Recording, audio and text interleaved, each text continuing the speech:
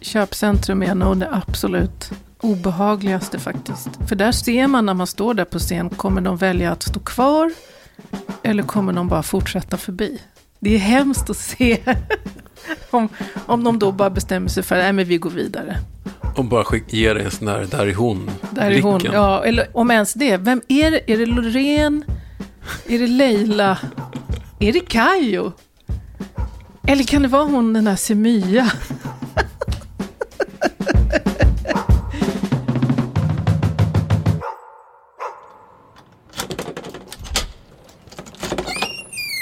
Hallå, kom in! Men god morgon. Sent ska syndaren vakna. Jag har varit uppe i Ottawa. Jag har flygit i soluppgången. Ja. Men ta en dusch du så väntar jag. Gör det så kommer jag hälsa på dig strax. Du får sitta här och softa lite. Det blir jättebra. Bra.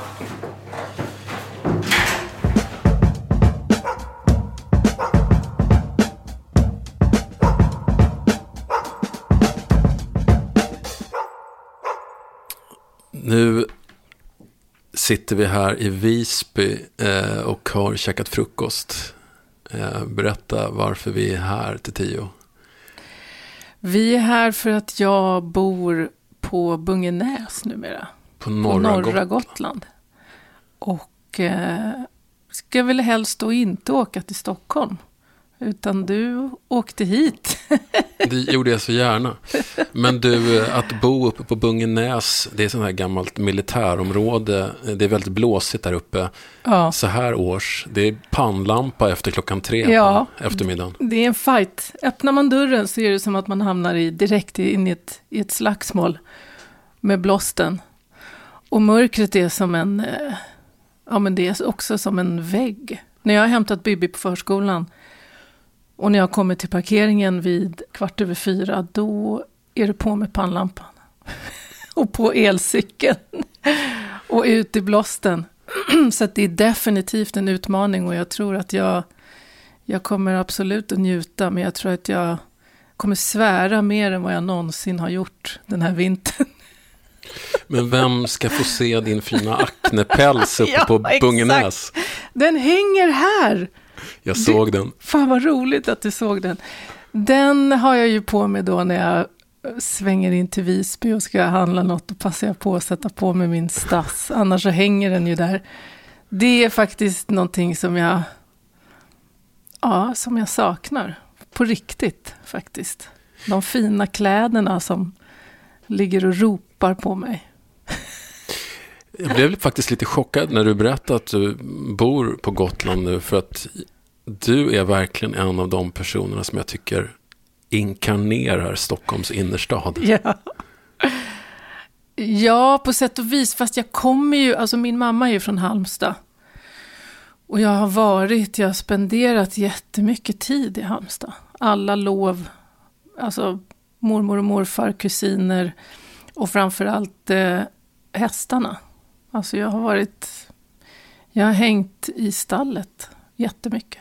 Så att jag tror att naturen på det sättet ligger mig liksom varmt om hjärtat på något vis. Men annars, jag är definitivt någon slags Stockholms brutta. Fast nu har jag blivit 53, så att nu börjar man liksom prata om det där, tystnaden, och det är så mycket sirener i storstan, jag orkar inte.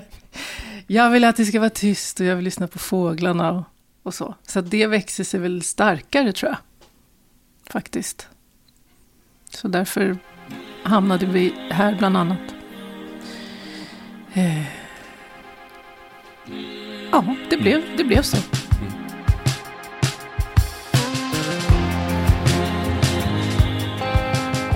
I mitten av 80-talet så var ju svensk popmedia en mycket vit och manlig historia. De företrädesvis manliga recensenterna gillade Bruce Springsteen. Och kanske lite Stax soul. Men modern R&B och hiphop sålde ju inga kvällstidningar. När ryktet om dig började spridas från källaren på Tranan och ut genom Stockholm, så föddes hoppet om en ny era i svensk musik. Du var fortfarande bara tonåring när du sattes på musiktidningarnas första sidor och Telegram Records la upp ett skivkontrakt utan att ens ha hört dig sjunga. Så stor var hypen kring Tio. Du ligger rätt i tiden, du är på omslag, du är sån här favoritintervjuobjekt. Varför ligger du rätt i tiden, tror du? Ja, när jag tror att den här generationen bara har ett behov av att känna sig mer internationella. Ja. Och när andra singeln Man on the Moon detonerar 89 i maj, så får man väl säga att den markerar ett slut och en början. Slutet för den manliga och vita eran och början på den kvinnliga, den etniskt blandade och genremässigt gränsöverskridande. En generation som handlar mycket om svart och vitt och att det är kul och väldigt spännande. Och, Du personifierade ju allt det här. Du var både svart och vit, du var både soul och pop, du var både smal och bred. Vi gör musik som man kan jämföra med internationellt, vilket gör folk alldeles lyriska. Det är sällan det händer. Debuten säljer 70 000 ex, du får grammisar och rockbjörnar och du hamnar på Tom Hjeltes första plats på in-i-listan. Och nu finns även förväntningar på att du ska ta över världen och du kastades ut på resor ner i Europa och över Atlanten. Vad minns du från den här tiden, din första raketfärd? Jag minns ju, alltså om man snackar om tydliga liksom, ögonblick, så är det när jag får min första Grammis. Och när Loa Falkman skulle ropa ut mitt namn och han fattar inte vad det står. Så han säger, vad fan står det? Varpå alla skrek och det var jag. Jag vet inte vad. Oj, hjälp. Ja, jag vill tacka alla. Min första Grammis. Det minns jag jättetydligt. Som signade mig utan att ha hört mig sjunga överhuvudtaget. Man var van att kunna uttala folks namn i svensk nöjesindustri. Definitivt. Det var och jag inte tror så att han var många ganska blattar. övertygad om att det skulle vara Dahlgren eller Lisa Nilsson eller någon annan som skulle få det. Men ja, helt enormt. Ja, tack. Men jag minns att jag bara kände att jag åkte med på sätt och vis. Och var oerhört tacksam över att det som blev. För att jag var skitdålig i skolan. De liksom hängde ju ut mina betyg i Aftonbladet långt senare. Och jag och Lili och Sussi var ju liksom de med absolut sämst utgångsbetyg. Det var uppslag i Aftonbladet. Fruktansvärt. Ja, men så att komma från det till att sen bli oerhört liksom sedd och uppskattad och liksom diskuterad och framförallt upptäcka att jag liksom hade en superkraft. Liksom. Jag hade en egen röst som folk verkligen gillade och jag lät inte som någon annan direkt. Åtminstone inte i Skandinavien. Det var som att upptäcka någon slags att jag hade något unikt. Var det någonting mer än din röst som var en superkraft? Min syrra. På vilket sätt? Nenne. Alltså Cherry. hon var ju lite så som andra ungar springer omkring och pratar om min pappa är polis. Så pratade jag om min syrra som min syrra är Nenne Cherry. Och lustigt nog så slog vi igenom samtidigt. Och hon blev ju en världsartist. Alltså en som Madonna sprang efter på gatan. Och jag slog ju igenom på mitt sätt. Men jag blev inte en världsartist. Men jag slog igenom på ett sätt som var helt fantastiskt enligt mig. Och att också ha syrran som någon slags både stöd och att liksom ingå i hennes klan liksom, var också kraftfullt på något sätt. Vad lärde du dig av henne? Jag lärde mig av henne, och jag tror att vi alla i familjen är sådana, att vi har någon slags respekt för branschen och musiken, men samtidigt inte. Alltså, vi har aldrig stått framför spegeln och drömt om att vara med i, och liksom jag ska bli popstjärna och jag ska sjunga och titta på mig. Utan jag tror att vi alla har liksom funnit vårat musikaliska och våra röster lite i en vrå liksom. Och sen har man kommit ut och varit så här, men jag kan nog sjunga lite den vägen. Och vilket också gör att det är liksom inte, det är klart att det är livsviktigt, men det har inte varit, det är inte bara det är liksom, vi är något annat också. På något vis. Så att det har funnits lite av en coolness kring det på något sätt. Kanske till och med ibland en släng av en arrogans kanske. Ja, jag skrev faktiskt ner det så här, när jag satt och förberedde den här intervjun, att Tios superkraft, förutom hennes röst, är att hon inte bryr sig så mycket. Det är ett spel för gallerierna. Ja, men det är så dubbelt. Det är verkligen en paradoxal känsla. Men just det där när man inte är överangelägen, det gör också att man, tänker jag, blir noggrannare med kvalitet och med vad man är med i för sammanhang och så. Att man, precis.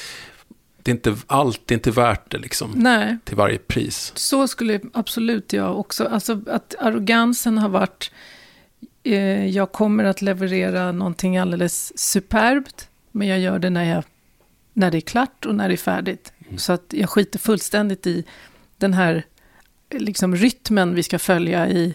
Du måste släppa skiva. Du har inte släppt något på, fullständigt ointressant enligt mina mått. Det är ju få artister i Sverige som har tagit det så lugnt som du.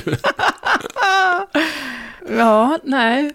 Men jag hade inte kunnat göra det på något annat sätt. Jag tror att det viktigaste för mig, jag vill presentera någon slags hantverk. Jag vill att folk ska säga, det här kanske inte är riktigt min typ av musik, men jag hör, det är bra gjort. Det är välgjort. Du är som sagt bara tonåring när du kastas ut i den här karriären, och ni åker ut i Europa, ni åker till USA. Men det vill sig inte riktigt på den internationella arenan. Hur tar du det? Ja, men faktum är att vi var lite punkiga i vårat sätt. För då tänker du på... Jag och Magnus Frykberg. Som var din pojkvän och producent. Precis, och låtskrivare. Och jag kommer ihåg att vi var väldigt, väldigt noga med, vilket jag tror är en europeisk, kanske till och med liksom svensk attityd, att de ska inte få ändra på någonting. Vi var så noggranna med att vi skulle hålla så hårt om vårat sätt, våran stil. För vi var framför allt inspirerade av, vi kom ju från liksom trip-hoppen, vi kom ju från det brittiska, vi kom från Massive Attack, från Syrran. Och det var liksom, det fanns någon slags kredibilitet i det på något sätt, som vi inte ville skulle kommersialiseras på något vis. Så att när vi kom till USA så kommer jag ihåg att vi var väldigt, väldigt vaktiga om vårat. Och vi hamnade ju på Arista och fick träffa Clive Davis, vilket vi tyckte var sjukt oimponerande. Han satt bara bakom sin jävla plaketter, någon liten tjock gubbe. Clive Davis som alltså hade hittat Whitney Houston några år tidigare. Whitney Houston och Sly Stone, alltså you name it. Han har plockat upp de tyngsta namnen, men han var också en ganska oinspirerande gubbe, måste jag säga. Han bara satt och pratade om sitt. Vad ville han göra med dig då? Ja, men Arista ville ju, för det första ville de ändra på mitt namn. Ja, varför för då? De tyckte att det påminner för mycket om tits. Alltså att jag hette då lite för nära ordet bröst. Och då så här, va? Samtidigt som de ville att första singeln skulle heta, i Sverige hette den Back and Forth. I USA skulle den heta My body says yes, but my mind says no. Ja. My body says yes tror jag att det skulle heta. Någon slags sexanspelning, såklart. Och sen så frågade de också vad känner du? Vi kan inte riktigt hitta ett svar här på om vi ska gå för den vita eller den svarta radion. Och då blev vi också så här, ni skämtar att det här, och jag var så omedveten, jag visste inte ens att det var så det fungerade. För att jag var uppenbarligen svart, men musiken drog definitivt åt det vita. Här trodde jag ändå att det hade hänt någonting lite med Whitney Houston. Hon känns lite som en överbryggare. Ja.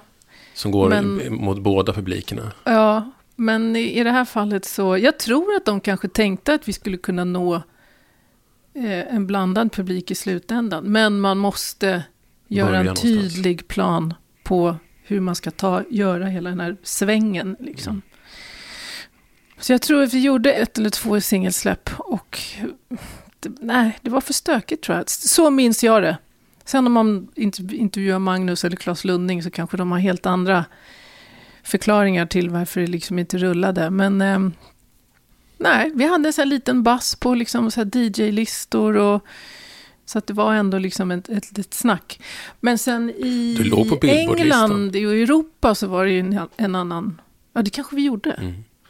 Vi låg på Billboard-listan, det är ändå mäktigt. Men vi satsade på Europa.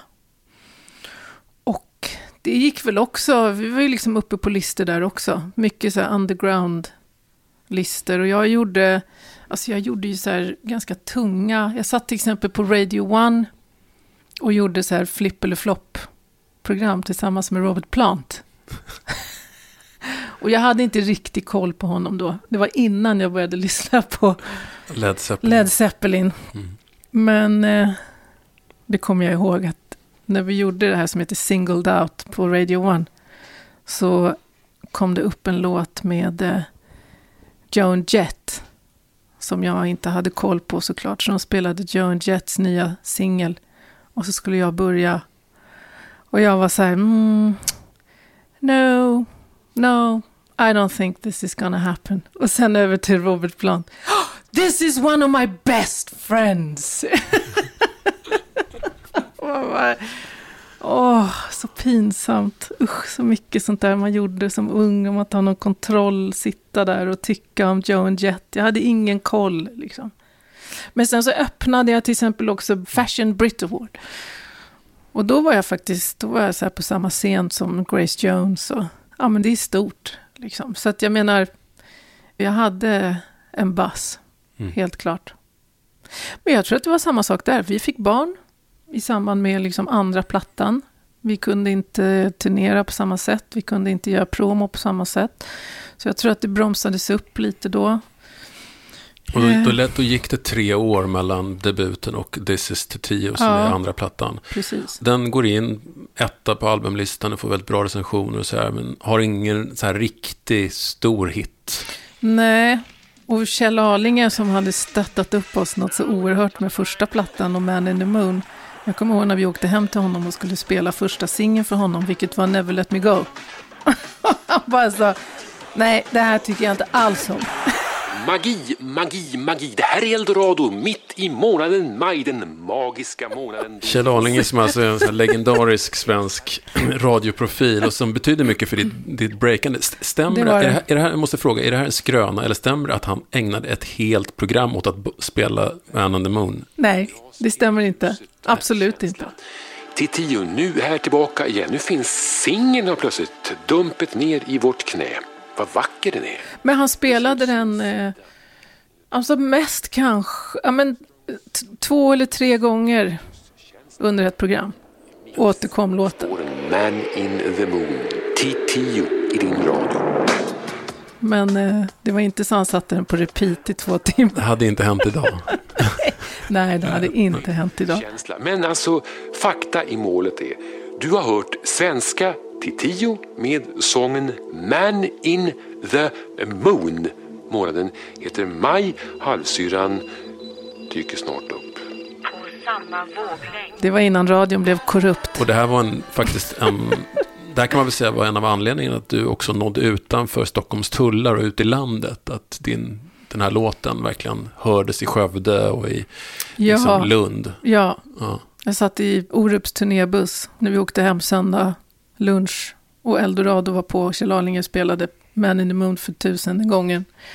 Och Orup tittade på mig och sa, jag tror att det här kommer bli stort. Och då var ju Magnus med också på trummor. Så att då satt vi där i Orups turnébuss och Orup började titta på oss med andra blickar. Ni växte lite. Konkurrenter. Ja, okej. Och sen någon turné senare, då var jag faktiskt inte körtjej längre, utan då var jag gäst. Precis, du var körtjej åt Orup på jag var tiden. körtjej åt Orup, det var där jag började. Och det var där i det bandet som du träffade Magnus. Precis. När ni släpper den här andra plattan då så har ni fått Femmi och ni bor i Magnus barndomshem på Lidingö. Mm. Och sen dröjer det ända till 1997 innan du släpper en ny skiva. Vad är det som händer här efter This is Titiyo? Varför tar det så lång tid innan du... Jag kan verkligen se hur skivbolaget klättrar på väggarna av frustration. När kommer det någonting nytt som vi kan få kränga iväg? Liksom? Det känns som varumärkesförstörelse att vara borta så här länge. Ja. Femmi föddes ju 92. Jag och Magnus gick skilda vägar. Jag tror redan 94 någonting. Och då flyttade du till Vasastan. Då flyttade jag till Vasastan. Och från att ha bott gratis i det här gamla barndomshemmet så har du plötsligt 10 000 i månaden. Nej! Faktum är att jag fick hyra, alltså gulliga Marie Fredriksson ringde mig och sa, hör du, jag har hört rykten här om att du och Magnus ska byta upp. Jag tycker att det är jättetråkigt. Jag kände inte henne riktigt. Vi har hejat på varandra på turné och sådär, men vi var inte vänner på det sättet. Men hon ringde och sa, hör du, jag har en lägenhet som står tom och jag tycker att du ska flytta in där. Jag vet hur jobbigt det är att separera och jag tycker att du ska ta hand om dig nu. Så jag fick hyra hennes lägenhet där hon inte tog ut en endaste krona utöver det lägenheten kostade. Alltså, jag bodde på 140 kvadrat för 5 000 spänn i månaden. Otroligt. Ja, så otroligt gulligt av henne. Och så dit flyttade jag. Och då vet jag att det var ett jävla festande i den här lägenheten, kan jag säga. Jag kommer ihåg, jag hade 5 i varannan vecka. Och jag vet att varannan vecka var liksom återhämtning. Och varannan vecka var liksom maskineriet med partaj och... Var det någon sorts försenad pubertet där eftersom du fick så mycket ansvar så tidigt? Nej, pubertet hade jag. Men jag tror att jag för första gången liksom, jag hade ju lite pengar. Jag gick väl in i något vuxenliv på något vis. Liksom småbarn och frånskild. Men fortfarande liksom ung. Jag kommer ihåg liksom de här partajen då vi budade liksom ved, cigg och groggvirke med Top Cab. Och det säger väl rätt mycket om vad det liksom var, hur det rullade. Men grejen var, vad jag minns var, att jag hade börjat tappa lite intresset för min egen genre. Jag började liksom känna jag tappar respekten för den moderna soulmusiken lite grann. Jag började tröttna på det här jävla baby-köttet på något vis. Knullsoulen. Knullsoulen som inte liksom innehåller någonting annat än just det på något vis. Det var mycket sånt på 90-talet. Det var mycket sånt på 90-talet. Och triphoppen naturligtvis alltid bra, men Det var ju någonting som jag hade lyssnat på så mycket redan. Så jag tror att jag började liksom titta på annan typ av musik. Jag började lära känna människor inom musikkretsar som kanske inte var i min genre. Alltså jag lärde ju känna så här, ja men Kent, och jag lärde känna, ja men det var folk på efterfester som började spela musik som var något helt annat än vad jag liksom brukade lyssna på. Plus att jag var ju hårdrockare i flera år, som när jag gick på gymnasiet var det bara liksom Saxons och Journey och Scorpions ballader och så jag tror att det kanske också, och jag är jättesvag för feta gitarrer, distade gitarrer och så vidare, så jag tror att det kanske rullade igång under den här perioden. Så när jag gjorde den här plattan som kom 97, då kommer jag ihåg att jag redan då var lite fed up på det jag faktiskt gjorde. Det är intressant. Man kan ibland se på skivomslag att artisten inte riktigt är i samklang med sig själv och sin omvärld.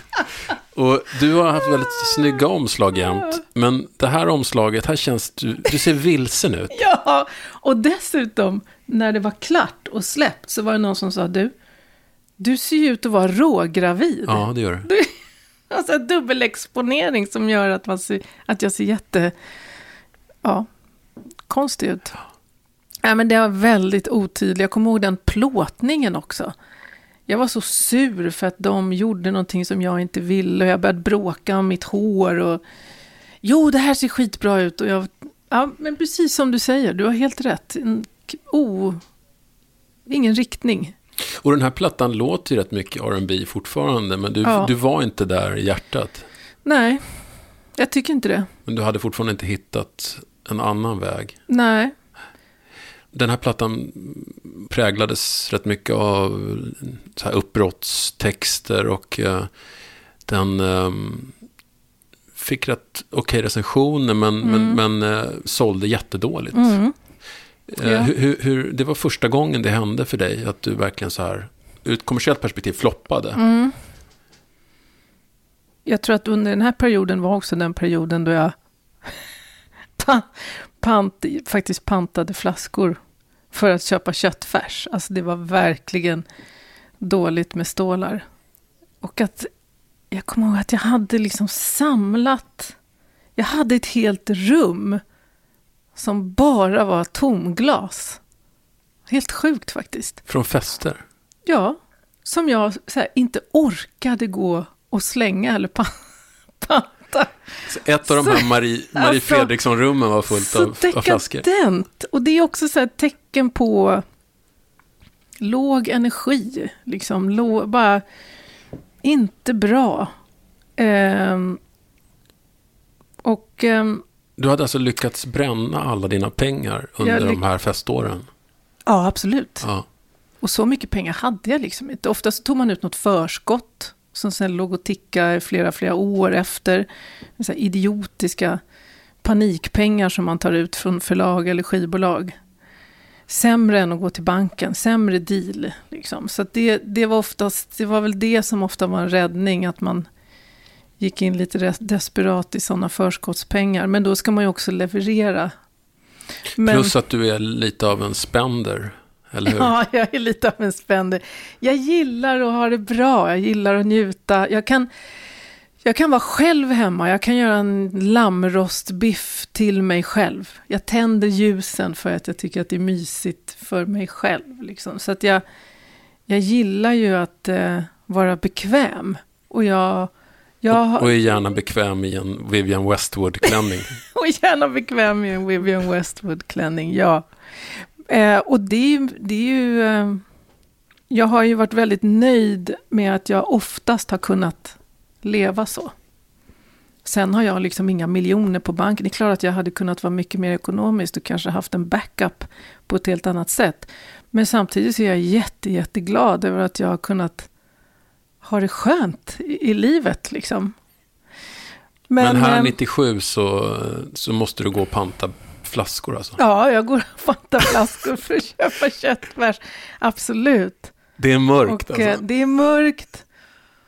Och också den här hemska stressen som gör att, och jag har varit i den förut, de här långa tysta perioderna innan man kommer på, alltså jag inbillar mig att det är ju kriserna som tar en någonstans, men det är fruktansvärt att vara i kris. Alltså det är hemskt.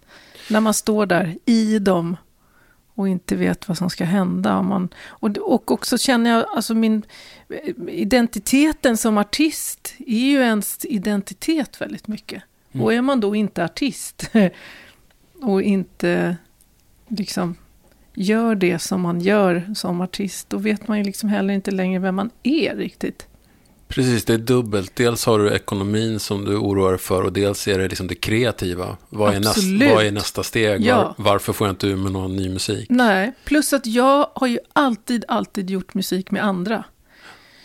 Det är ytterst få låtar där jag har satt mig ner och bara skrivit en hel låt, eller jättefå. Så att det krävs ju också att jag ska hitta den där perfekta samarbetspartnern.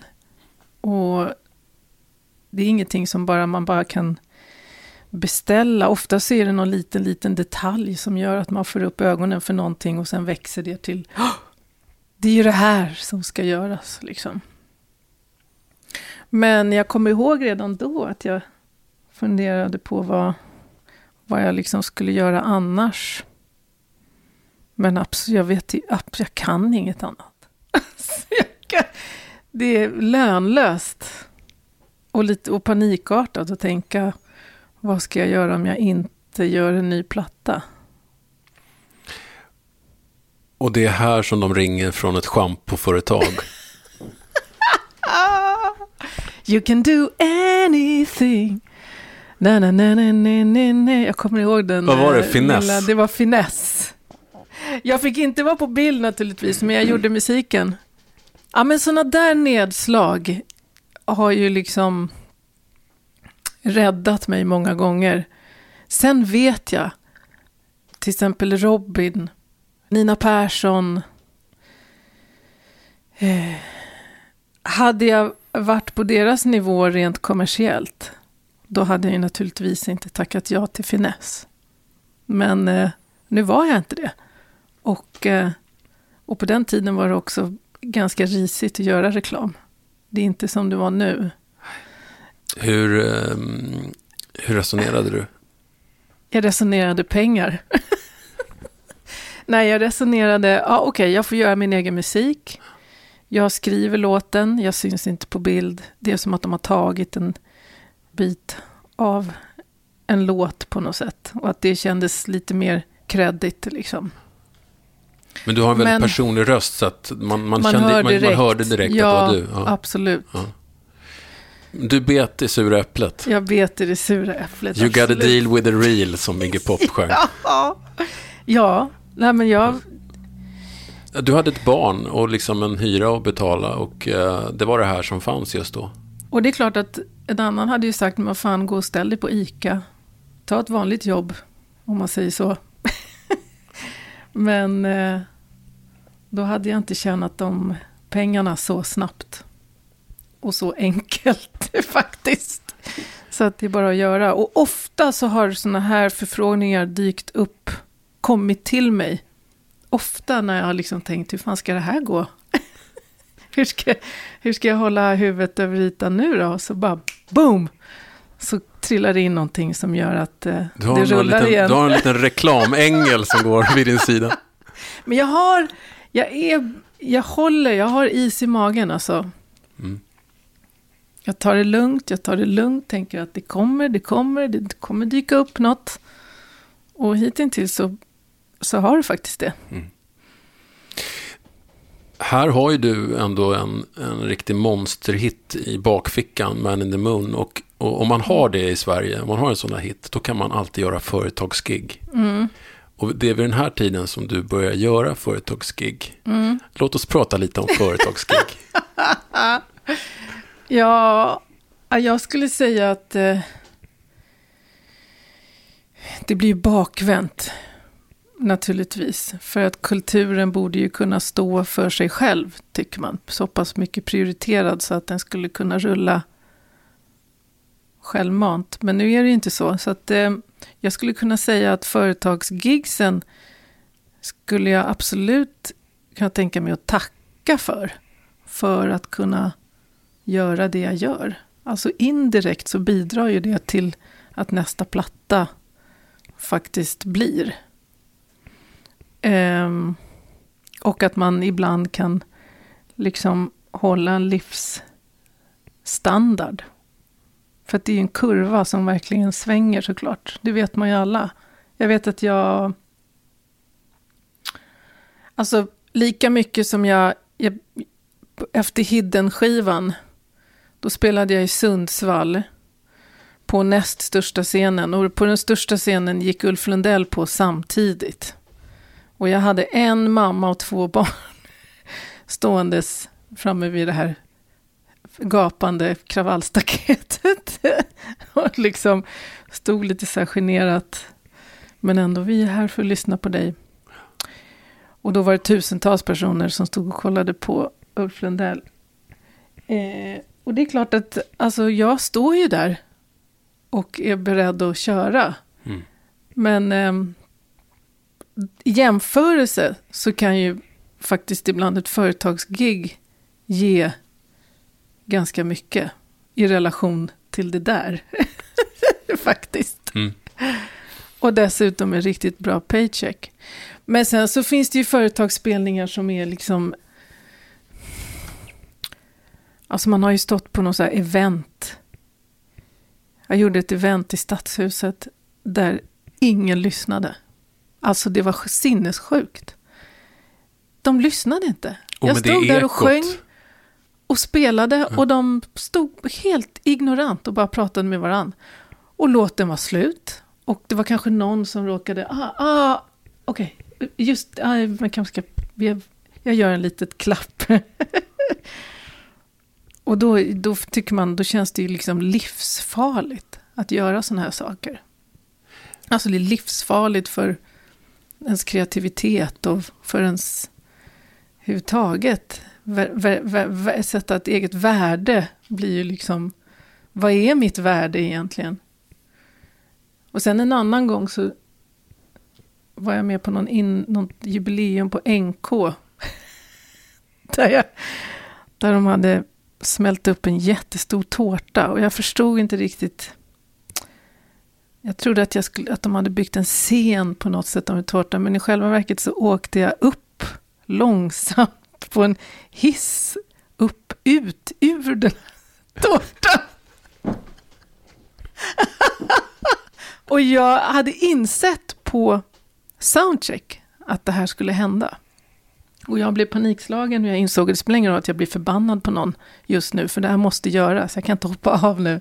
Så då ringde jag Dante Kinnunen och sa, du måste vara med mig idag på den här grejen. Du och jag ska stå, jag måste ha sällskap av dig. Du måste också stå på den här plattformen och hissas upp. Så Dante Kinnunen kom dit.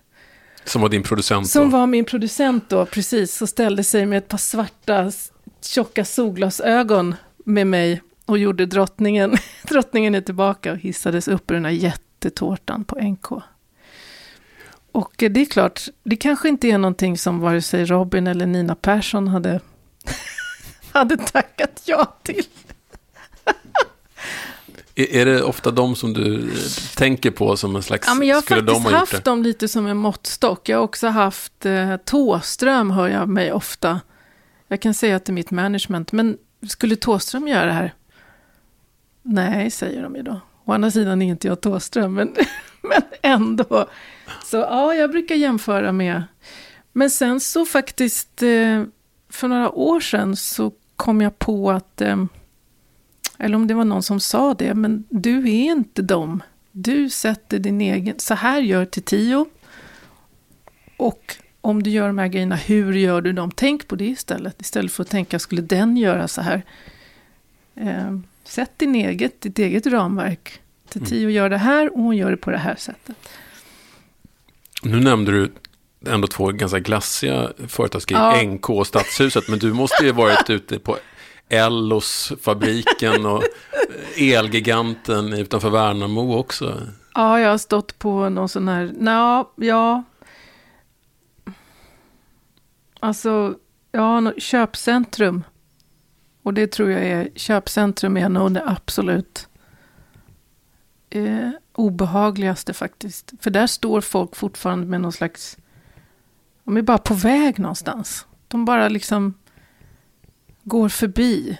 Och då ser man när man står där på scen, kommer de välja att stå kvar eller kommer de bara fortsätta förbi?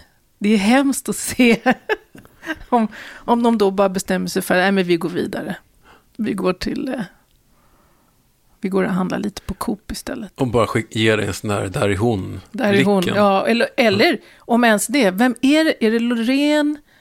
Är det Leila? Är det Kajo? Eller kan det vara hon, den där Semya? Och så har det varit mycket för mig. Jag har blivit ihopblandad med alla blandade, helt enkelt. Alla nougatfärgade artister. Jag har blivit utslängd från, inte ens utslängd. Jag blev brutalt stoppad i dörren på Spybar och liksom föst ut därifrån. Och i slutändan så kom det fram några veckor senare att de trodde jag var Leila. Leila K. Som var djupt portad på Spybar. Men så att jag tror att de här köpcentrum, men då är det oftast att man kör ett mantra i huvudet. Att du får betalt sen, Jag gråter hela vägen till banken. Precis. Men det får ju en att känna sig, alltså dels så känns det ju som att man står bredvid sin egen, dels bredvid alla andra som håller på riktigt, och dels bredvid sig själv på något sätt. Det är som ett obehagligt sidospår när man gör lite för mycket av de grejerna, och det kanske är en period som är inte så produktiv. Vad händer med din självbild under de perioderna? Den kan bli jättedålig. Och ofta så jämför man sig ju med de som syns. Jag kommer ihåg när liksom Arne Brun, det kom upp ett nytt sätt att låta på något sätt. Arne Brun, Anna Ternheim. Exakt. El Perro del Mar. Och det kändes som att allt som hade med mitt sätt att låta, alltså så här liksom souligt, Robin körde ju på som fan då. Det bara kändes som att jag var kände mig sjukt omodern. Och vad pratar vi om för period nu? Efter kommer Lång. Som kom år 2000. Och sen släppte jag skiva igen 2008, Hidden. Och då var det faktiskt, men då kände jag mig verkligen både omodern och okreativ och jävligt ensam, för att jag liksom hade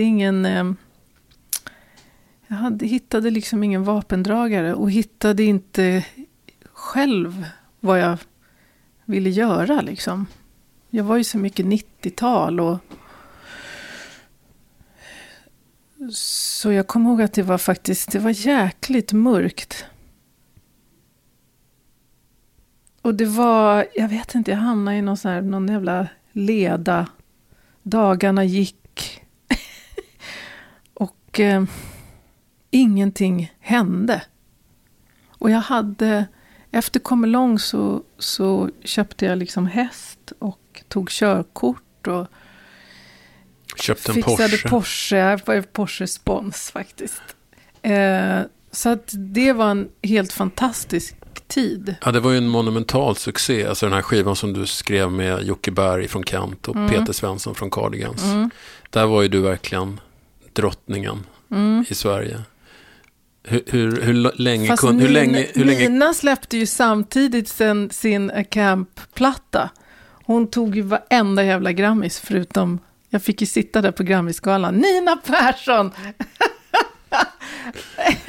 Och så fick jag den sista för årets låt. Men hur länge kunde du...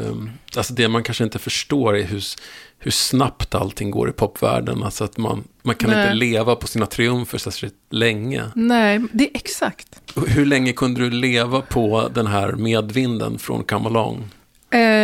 Ja, men det var nog då när jag kände att Come Along började liksom... Ja, men kanske 5 år.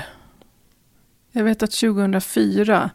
Då började jag liksom så här trevande hitta lite samarbetsidéer som inte riktigt blev så mycket. Jag släppte ett samlingsalbum, vilket också är så här idiotiskt, desperat, dumt försök som är typiskt här skivbolags... Ja, men vi gör det här nu då istället. Och, varför är det dumt? För jag tycker inte att jag hade tillräckligt mycket bra material. Ja, men det känns konstigt att släppa ett samlingsalbum när man egentligen borde släppa ett nytt album. Det är väl kanske den känslan som... Kände du att du blev lat av att plötsligt ha bra med pengar och kunna liksom glida runt i Porschen och sådär och handla kläder? Och... Ja, att slippa behöva tänka på nästa steg, absolut. Och Come Along var ganska...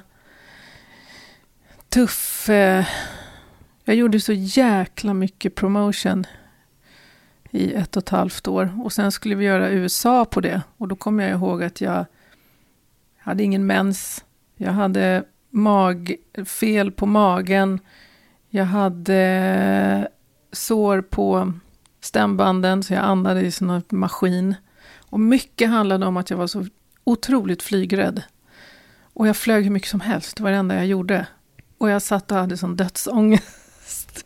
Och sen så fort man landade så skulle man direkt åka till radion, sjunga. Och sen skulle man till tv och så skulle bla bla bla. Så höll det på så till slut så var jag liksom helt körd faktiskt. Så, och när vi skulle göra i USA då small 9/11. Så då stannade allting och blev knäpptyst. Så det var också det som gjorde att Come Along stannade av fortsatt ute i världen. Det blev Europa liksom. Fanns det någon lättnad i det då? Jag tror det. Ja, för mig var det faktiskt no problem. Jag behöver inte göra USA. Och då hade jag också sett Eagle-Eye hur han mådde efter att han hade gjort USA. Han var liksom totalt på ett nervous breakdown-nivå. Din bror Eagle-Eye som hade en superhit med Save Tonight. Save Tonight, ja. Precis. Men... Då minns jag att det blev liksom tystare och tystare och den här bassen från Come Along började liksom klinga av. Och då kom jag också ihåg väldigt tydligt hur jag hamnade så långt bort från allting som hade liksom med musik och bransch och det kändes som jag var helt utanför. Och att jag liksom inte hade någon aning om hur jag skulle ta mig in igen. Jag kan tänka mig att skivbolaget gärna vill att du så snabbt som möjligt skulle följa upp den här succén med någonting som var lika starkt. Absolut. Men jag hade inte samarbetet. Jocke Berg och Peter Svensson, de var på annat håll och gjorde andra grejer. Absolut. Så det var omöjligt. Man snyter inte ur sig en sån platta hur som helst. Man snyter inte ur sig en sån platta hur som helst. Nej, så jag insåg väl sakta men säkert att det måste bli något annat. Om det blir något annat. Jag vet att jag åkte med en kompis och skulle försöka arbeta som någon slags klädinköpare. Och vi var på Vivienne Westwoods huvudkontor i deras showroom och köpte in kläder. Och det var ju fantastiskt att få göra det. Men jag insåg ganska snabbt att jag var skitdålig på att köpa in kläder. Jag var inte alls bra. Du försökte och jag skulle ha eget hotellrum och jag var på en helt annan nivå. Nej, jag kan inte dela hotell. Jag måste ha mitt eget. Nej, men vi har inte budget till... När ska vi äta middag? Nej, men vi ska vidare till nästa möte nu. Men vi måste äta middag. Så att, nej. Men då var jag så pass desperat så att jag verkligen... Jag kommer ihåg att jag vaknade varje morgon och tänkte, vad fan? Vad ska jag göra? Vad ska jag leva på? Det var hemskt faktiskt. Ja, hur överlevde du? Det som jag sa där tidigare, att det dyker alltid upp något i sista sekunden. Ett företag hörde av sig till mig och sa att hörru du, det finns någonting som, alltså vi har ju Sami. Och Sami finns också ute i, framförallt i Europa, men också i USA. Där man får typ Sami-pengar. Så att ett företag ringde mig och sa att vi tror att du har bortåt 500 000 plocka upp i oclaimade Sami-pengar. Otroligt. För kommer lång. Och det var så sjukt för att det var ingen som hade informerat mig om det. Och alltså jag ringde ju direkt till, jag vet att jag träffade Gunnar någon gång. Vi bodde liksom samma, Gunnar från Final Countdown. Gunnar från Europe. Från Europe. Jag sa till honom, hur du claimar ni pengar från? Han bara, nej. Helt otroligt. Men så det kommer jag ihåg att det kom som en jäkla räddning. Och jag tror att det var strax innan Hidden-skivan där att jag hade faktiskt massa radiopengar att plocka upp. Och de pengarna får man inte om man inte claimar dem. Så det var en otrolig räddning. Och det är ju faktiskt spin-offs på Comelong. För jag hade inte en endaste procent på Comelong-plattan. Jag hade ingen upphovsrätt överhuvudtaget.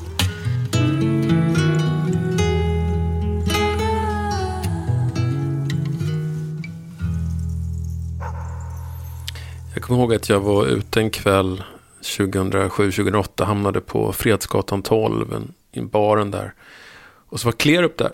Och så sa han att ville höra en ny låt. Jag kom precis från studion, jag har precis mixat klart den här. Så satte vi oss ner i någon soffa där och så fick jag höra Longing for Lullabies som du sjunger. Och det var en helt otrolig upplevelse. Det var liksom att höra en sån här Fleetwood Mac-klassiker eller någonting. Jag förstod liksom att det här kommer bli så jävla stor låt. Inte för att jag örar för sånt, men det var så uppenbart med den låten. Kände du det själv? Att den där låten var liksom en ny stor flaska i din back? Ja, definitivt. Och jag kommer ihåg att jag gjorde julgalor i Skåne någonstans. På något stort ställe. Lite hangarartat. Och det var bland annat Jason var med. Timbuktu. Och Robert Jelinek. Och det var Damn. Och så vidare. Och jag tror att jag skulle göra kanske 6-7 spelningar. Liksom en vecka. Där de bara matar in företag som tittar på de här julgalorna. Jag kommer ihåg att jag efter första gigget ringde Marimba. Ronny, kompis till mig. Och jag grät. Och sa att jag klarar inte det här. Jag är sämst. Det är så pinsamt när jag står på scen. Hur fan ska jag klara av det här? Och sen så satt jag liksom inne i min loge. Och så av någon märklig anledning så knackar jag på dörren. Och så tittar Jason in. Och så säger han, du, vi ska gå till en klubb. Bla bla bla. Följ med. Och jag var så här, nej. Och han verkligen insisterade. Nu ska du med. Och på något vis, på något konstigt sätt, efter liksom så här veckor av vånda, av verkligen så här en känsla av värdelöshet, så hade jag så en otroligt rolig kväll med Jason. Och dagen efter den här kvällen så var det så jävla roligt helt plötsligt att stå på scen. Jag fattar inte, jag gjorde i alla fall de här julgalorna. Och det var verkligen roligt. Jag kommer ihåg att jag kom hem till någon slags här tystnad. Och nu kommer jag tillbaks till det här liksom tysta. Vad fan ska jag göra? Bla bla. Och då av någon anledning så en av mina andra bästa kompisar hade träffat Clearup då. Och dejtade honom. Och han kom upp till mig. Jag vet inte om det var han som fyllde år kanske. Han hade en akigura med sig. Och slog några ackord. Bara, fan, jag har en idé här. Jag har de här ackorden. Det var så här, åh gud vad fint. Ja, men jag bor i Atlasområdet precis här borta. Vi ses imorgon, typ. Så som Klerup är. Ja, men på den vägen var det. Och jag vet. Jag har alltid tänkt att det liksom var på något sätt Jason och Klerup som under den liksom perioden liksom fiskade upp mig på något sätt. Och behandlade mig som att liksom utifrån mitt värde, mitt riktiga värde, inte det värdet som jag hade i mitt huvud, utan jag minns dem som att de kastade ut den där kroken och fiskade upp mig på något sätt. Och Longing for Lullabies, jag var ju ute med Klerup, och det är också en viss dekadens kring det. Jag var ute med Klerup. Jag var uppe näst sista låten och gjorde Longing for Lullabies. Det var så mäktigt. Men det var liksom en turné med grabbar, stinkande jävla turnébuss, så mycket röj. Jag gick upp i så här korta jeansshorts och skithöga skor och bara spelade maracas och svettades. Och verkligen njöt av det. Men jag tänkte också att det här det är helt klart någon slags dekadens i det här. Att jag liksom som, hur gammal jag nu var, 2007, 2008. Ja, men jag var ju liksom äldre. Jag kallades för MILF, såklart. Och jag kommer ihåg att jag slets mellan någon slags, jag är större än så här, och samtidigt så var det så mäktigt att gå in på den här scenen inför den här tokiga publiken med Klerup som bara står där helt tokig med sina maskiner, och det var grymt. Och det var därifrån som också Hidden sen började liksom komma till på något, eller började ta form. Som också var en mer elektronisk skiva. Liksom. Ja, absolut. Jag började jobba med Goran och David Nyström. Precis. Goran Kaifes. Och det här är ju din mest experimentella skiva.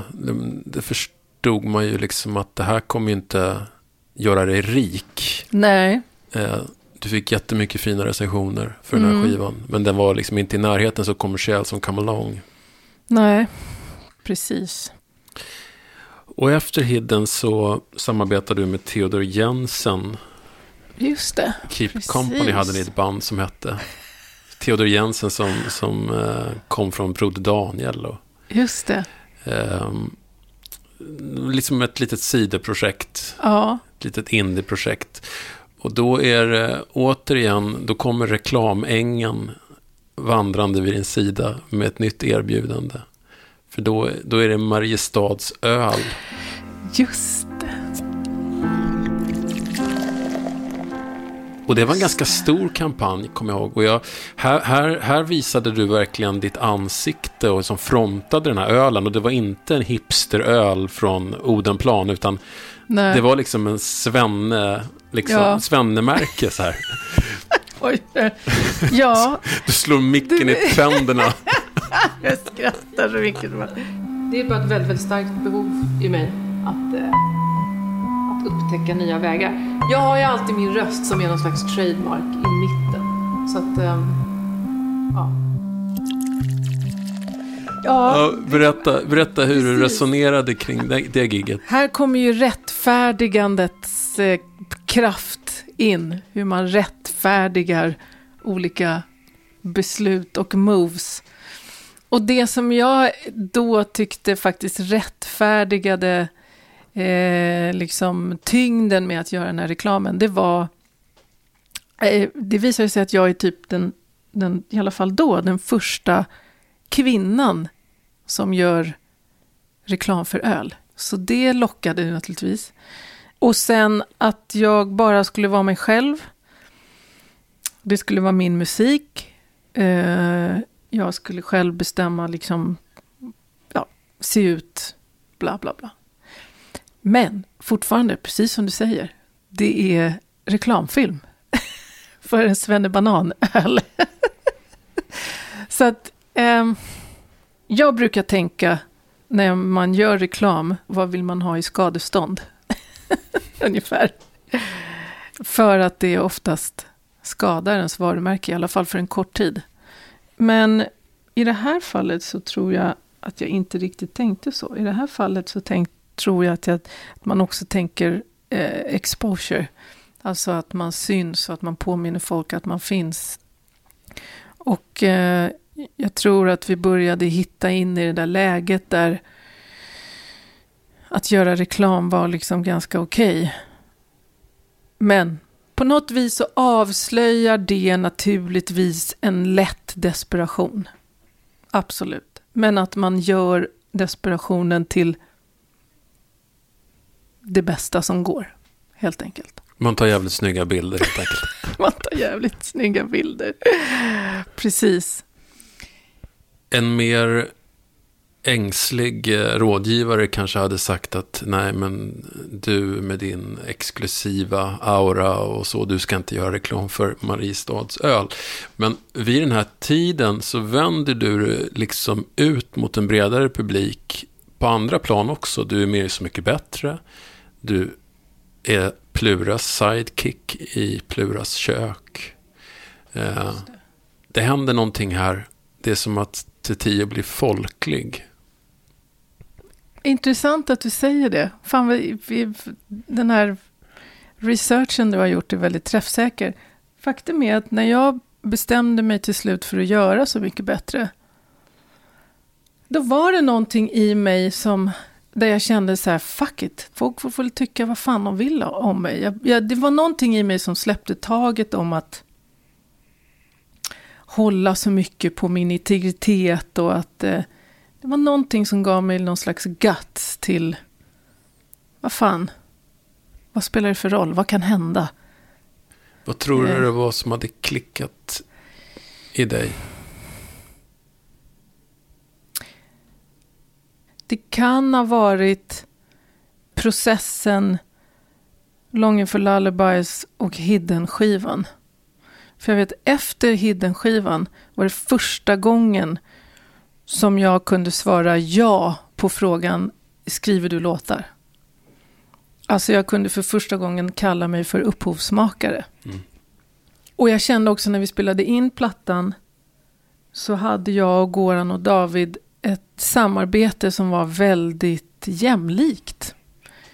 Alltså jag drev liksom navet lika mycket som dem, kändes det som. Och jag insåg också att jag har ett öra och känsla som jag kan lita på och också lägga fram och bli liksom lyssnad på, respekterad för. Så jag kände att jag liksom höll i rodret för första gången. Och jag tror att det gav mig någon slags grundkänsla för mig själv på något vis. Ja, jag fick tillbaka något slags självförtroende och det gör ju att man också kan bli mer öppen och modigare på något sätt. Jag hade en bättre bas för första gången på länge, tror jag.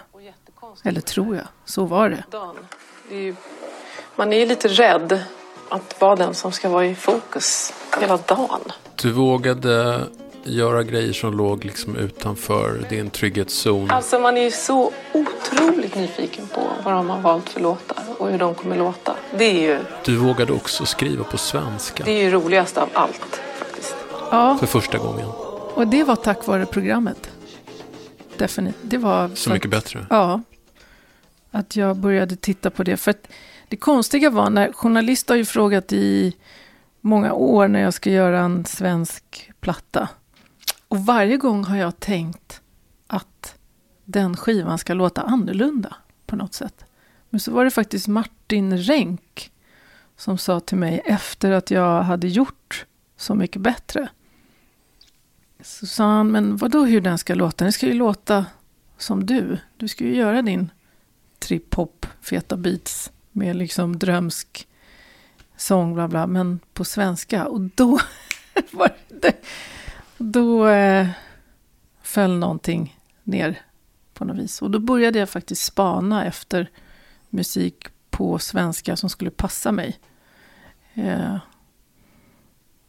Och då, ja. Och hittade bland annat Jonathan Johansson. Och hittade Jonathan Johansson och Martin Zacharias och Dante Kinnunen. Det var de tre. Och vad som var intressant med att jobba framförallt med Dante och Martin Med tanke på det här med liksom hundåren, hur självförtroendet rasar ner i backen, bla bla. När jag jobbade med dem, som var väldigt mycket yngre än jag, och generation som hade liksom gått varvet runt, för dem var det ju som att jobba med drottningen. Vi ska se till att drottningen är tillbaka. Så när de började liksom spåna på eller sa så här, fan det här är så coolt och nu ska vi göra det här och du är ju drottningen, så tittade mig alltid över axeln och var så här, vem pratar ni om? Drottningen. Och på det viset var det också fantastiskt att jobba med människor som hade den liksom bilden av en, liksom, ja. Hade jag jobbat med någon i min egen ålder som man hade liksom träffat på under alla åren. Om du och jag skulle jobba, du skulle inte säga, det är som att jobba med drottningen. Ja, varför inte? Vi har ju faktiskt jobbat ihop. Du har ju körat på några av mina låtar. Det har alltid känts väldigt stort och högtidligt. Ja. Men det är väldigt fint. De liksom samarbeten som får en att liksom rassla igång. Jag tänker också att man blir inte en drottning om man inte har haft både succé och hundår. Nej. Det är den här vridscenen som man vrids från ljuset ut i mörkret och så vrids man in igen. Och när man har gjort några varv på den vridscenen, det är då man kan bli en drottning. Då blir man drottningen. Ja, det kanske är så. Och märkvärdigt ofta så är den här spången mellan föredettingen och ikonen väldigt kort. Ja, man har också hört ordet ikon någon gång och det är också jättekonstigt. Jag kan tycka att min syrra är en ikon faktiskt, för hon satte verkligen en stil. Jag följde ju bara efter hennes stil. Men det är klart, har man bott i Sverige och inte, jag blir ju en offspin för de här, den är en offspin för kanske resten av världen. Men det stämmer det där som du sa med att inför Så mycket bättre, att det var någonting i mig som klickade som sa att vad finns det att oroa sig för egentligen? Samma sak när jag tackade ja till att göra Plura. Jag hade ett skönt maskineri i mig som sa att det är bara slappna av. Liksom. Och som du sa, det här med att bli folklig. Att jag blev folklig på ett sätt som gjorde att jag fick någon slags förtroende för svenska folket, man ska säga. Alltså jag kände mig liksom lite trygg med dem. Och de lärde ju känna mig. Så att på något vis helt plötsligt så kände jag att det här är en fin ny vänskap på något sätt. Och då tror jag också att jag blev modigare. Som jag minns det. För att göra Plura var ju också ganska utlämnande. Man liksom babblar lite lite onykter. Lite onykter, utan filter. Ganska oretuscherat. Ska man hänga. Och alltså det är också, man visar ju upp ett jag som är ganska privat. Men det var rätt timing. Pluras kök flyttar söderut. Jag var nere i Turkiet och gjorde Pluras kök med dig och Plura. Och jag kommer ihåg att du såg ganska sliten ut. Det sjuka var att Italien var fantastiskt. Vi var där i 5 veckor. Vi ville inte åka hem. Gästerna ville inte åka hem. Det var en kärlekshistoria. På något märkligt sätt. Med teamet, med mig, Adrian, Plura. Det var overkligt jättefint. Och sen hamnade vi i Turkiet, Istanbul. I ett mögligt, äckligt jävla hus. Där det spökade.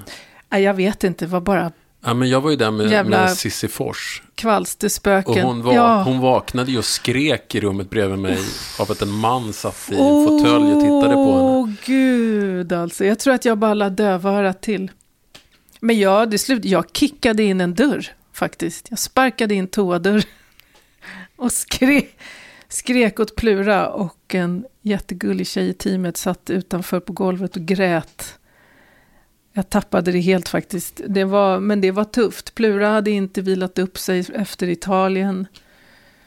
Och Jag kommer ihåg att man gick in genom en stor järngrind in till själva området eller till liksom trädgården. Och jag kommer ihåg att jag alltid stod och tittade på den här järndörren när gästerna gick och kände mig alltid lämnad kvar. De får gå ut i friheten och här är jag kvar i det här fängelset. Hemskt. Det var jättejobbigt faktiskt. Och jag minns också att det var lite jobbigt när folk kom dit. Inklusive du. Alltså jag såg att folk blev lite besvikna på stämningen. Alltså det var inte lika idylliskt. Och så.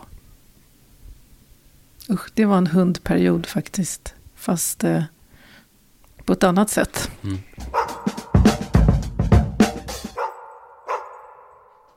2017 så blir du mamma igen. För andra gången. Och då är du 50 år. Ja. Det blir liksom tidningsrubriker på det. Stora tidningsrubriker. Det gäller att ta sig tillbaks på ett eller annat sätt. Ja. Ja. Vart du överraskad när du blev gravid så här? Nej, för att, och det har jag faktiskt inte nämnt någonstans, men vi gjorde ju faktiskt en äggdonation.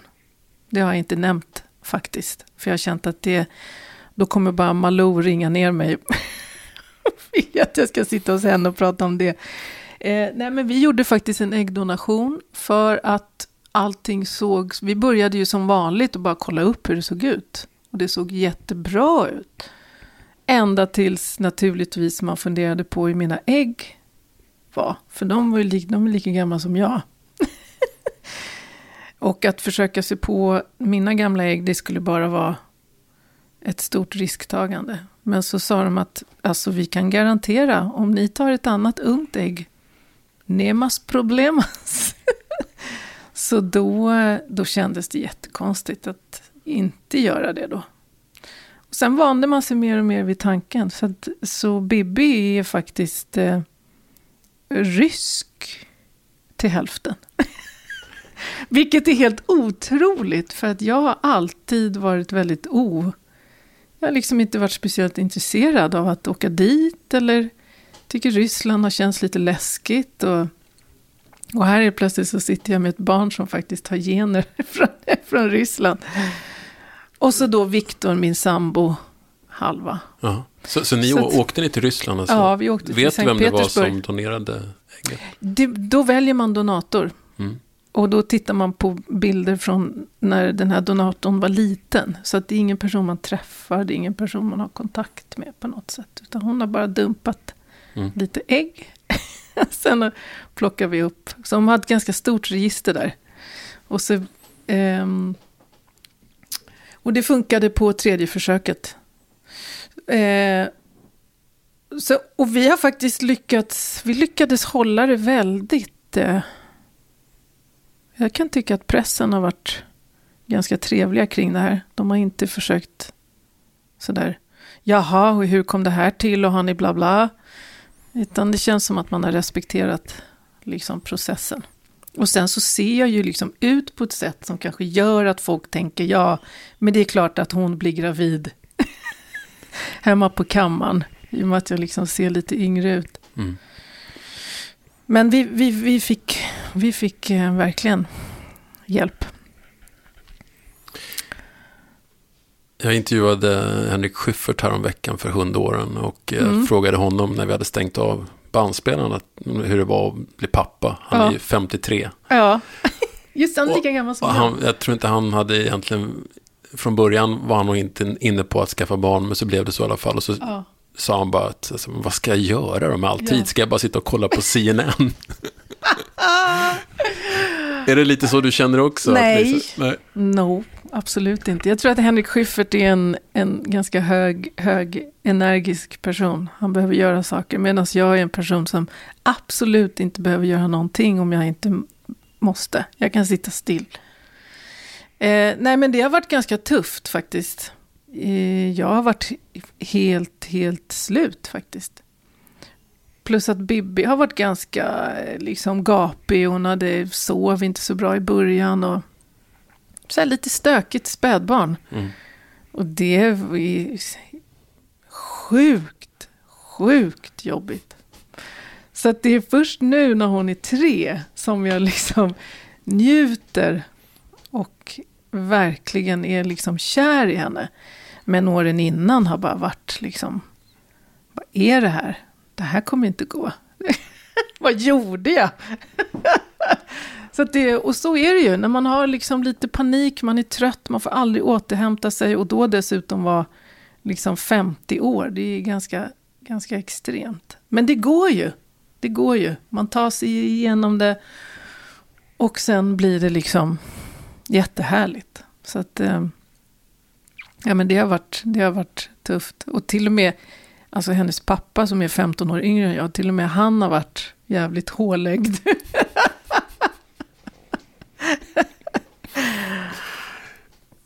Det är fint hur du har liksom inlämnat henne i svensk rockhistoria genom att sätta henne på ett dagis som startades av 2 Ebba Grön-medlemmar på Gotland för 30 år sedan. Ja. Fjodor och Gurra startade ett föräldrakooperativ som fortfarande är igång. Ja. I en gammal skola. Ja, som är fantastiskt. Och det är mycket av den anledningen faktiskt som vi är kvar här. För vi kunde inte ta ur henne därifrån. Hon trivdes så otroligt bra och det är sånt fantastiskt mysig förskola som man vill själv gärna, man hänger gärna kvar där för att det är så trevligt. Och Fjodor faktiskt jobbar fortfarande i köket. Han lagar mat. Så man kan gå in och chitchatta lite om gamla Ebba Grön tider. Ja, men han är jäkligt trevlig. Vad tänker du om din fortsatta karriär? Jag tänker väl om den just nu. Jag tänker väldigt kort alltid. Det har jag alltid gjort kring mitt liv. Jag tänker ofta något år framåt, max. Jag släpper ofta taget om saker som är ett år bakåt. Kommer knappt ihåg vad som hände för ett år sedan. Så att jag är ganska mycket i nu, tror jag. Och just nu så har det faktiskt, jag ska inte avslöja för mycket, men det har faktiskt gjorts musik där jag bor på Bungenäs under den här pandemin i tystnaden. Så har jag faktiskt jobbat med en person där och lyckats göra åtminstone en riktigt fet låt. Så just nu så känner jag en skön tillfredsställelse i att ha skapat någonting riktigt bra. Och att man har lite så här, liksom lite som någon slags S i bakfickan. Om du förstår vad jag menar. Ja, en sån här låt som har satt standarden för hela projektet. Ja, men, här är ribban. Absolut, så. Ja. Och någonting nytt. Och någonting, när man spelar upp det för folk så höjer folk på ögonbrynen. Så det känns fruktansvärt bra. Och det känns som att jag känner en trygghet i mig själv att jag kommer alltid hitta på någonting nytt som gör någonting spännande. Det känns som att jag har den tilliten till mig själv fortfarande faktiskt. Plus att mitt spelande också så här, de liksom hundåren vad gäller gigs. Det känns som att jag har lagt det bakom mig av någon anledning. För att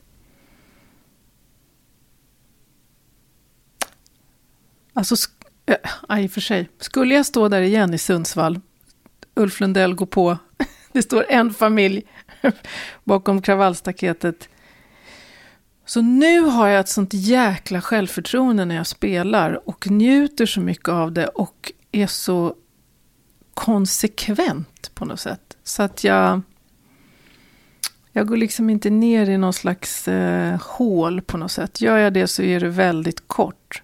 Men jag har sånt jävla nav nu live. Vilket det känns verkligen som att, jag kommer ihåg när jag gick av på Music and Arts för några år sedan. Så stod mitt management där och det var liksom, så kommer jag ihåg att jag tittade på dem och sa, det tog mig 50 år att ta mig hit. Och det kändes som att jag så här, shit, jag äger scenen när jag står där. Och det Det känns så fruktansvärt tryggt och det känns så jävla skönt att inte se tillbaks på det bästa utan faktiskt vara här nu och titta framåt och känna att fan jag är bättre nu. Det är en otroligt tillfredsställande känsla faktiskt. Stort tack för att jag fick komma hit och prata med dig. Ja men tack Thomas, jättekul. Ja verkligen. Och lycka till framöver. Ja, tackar.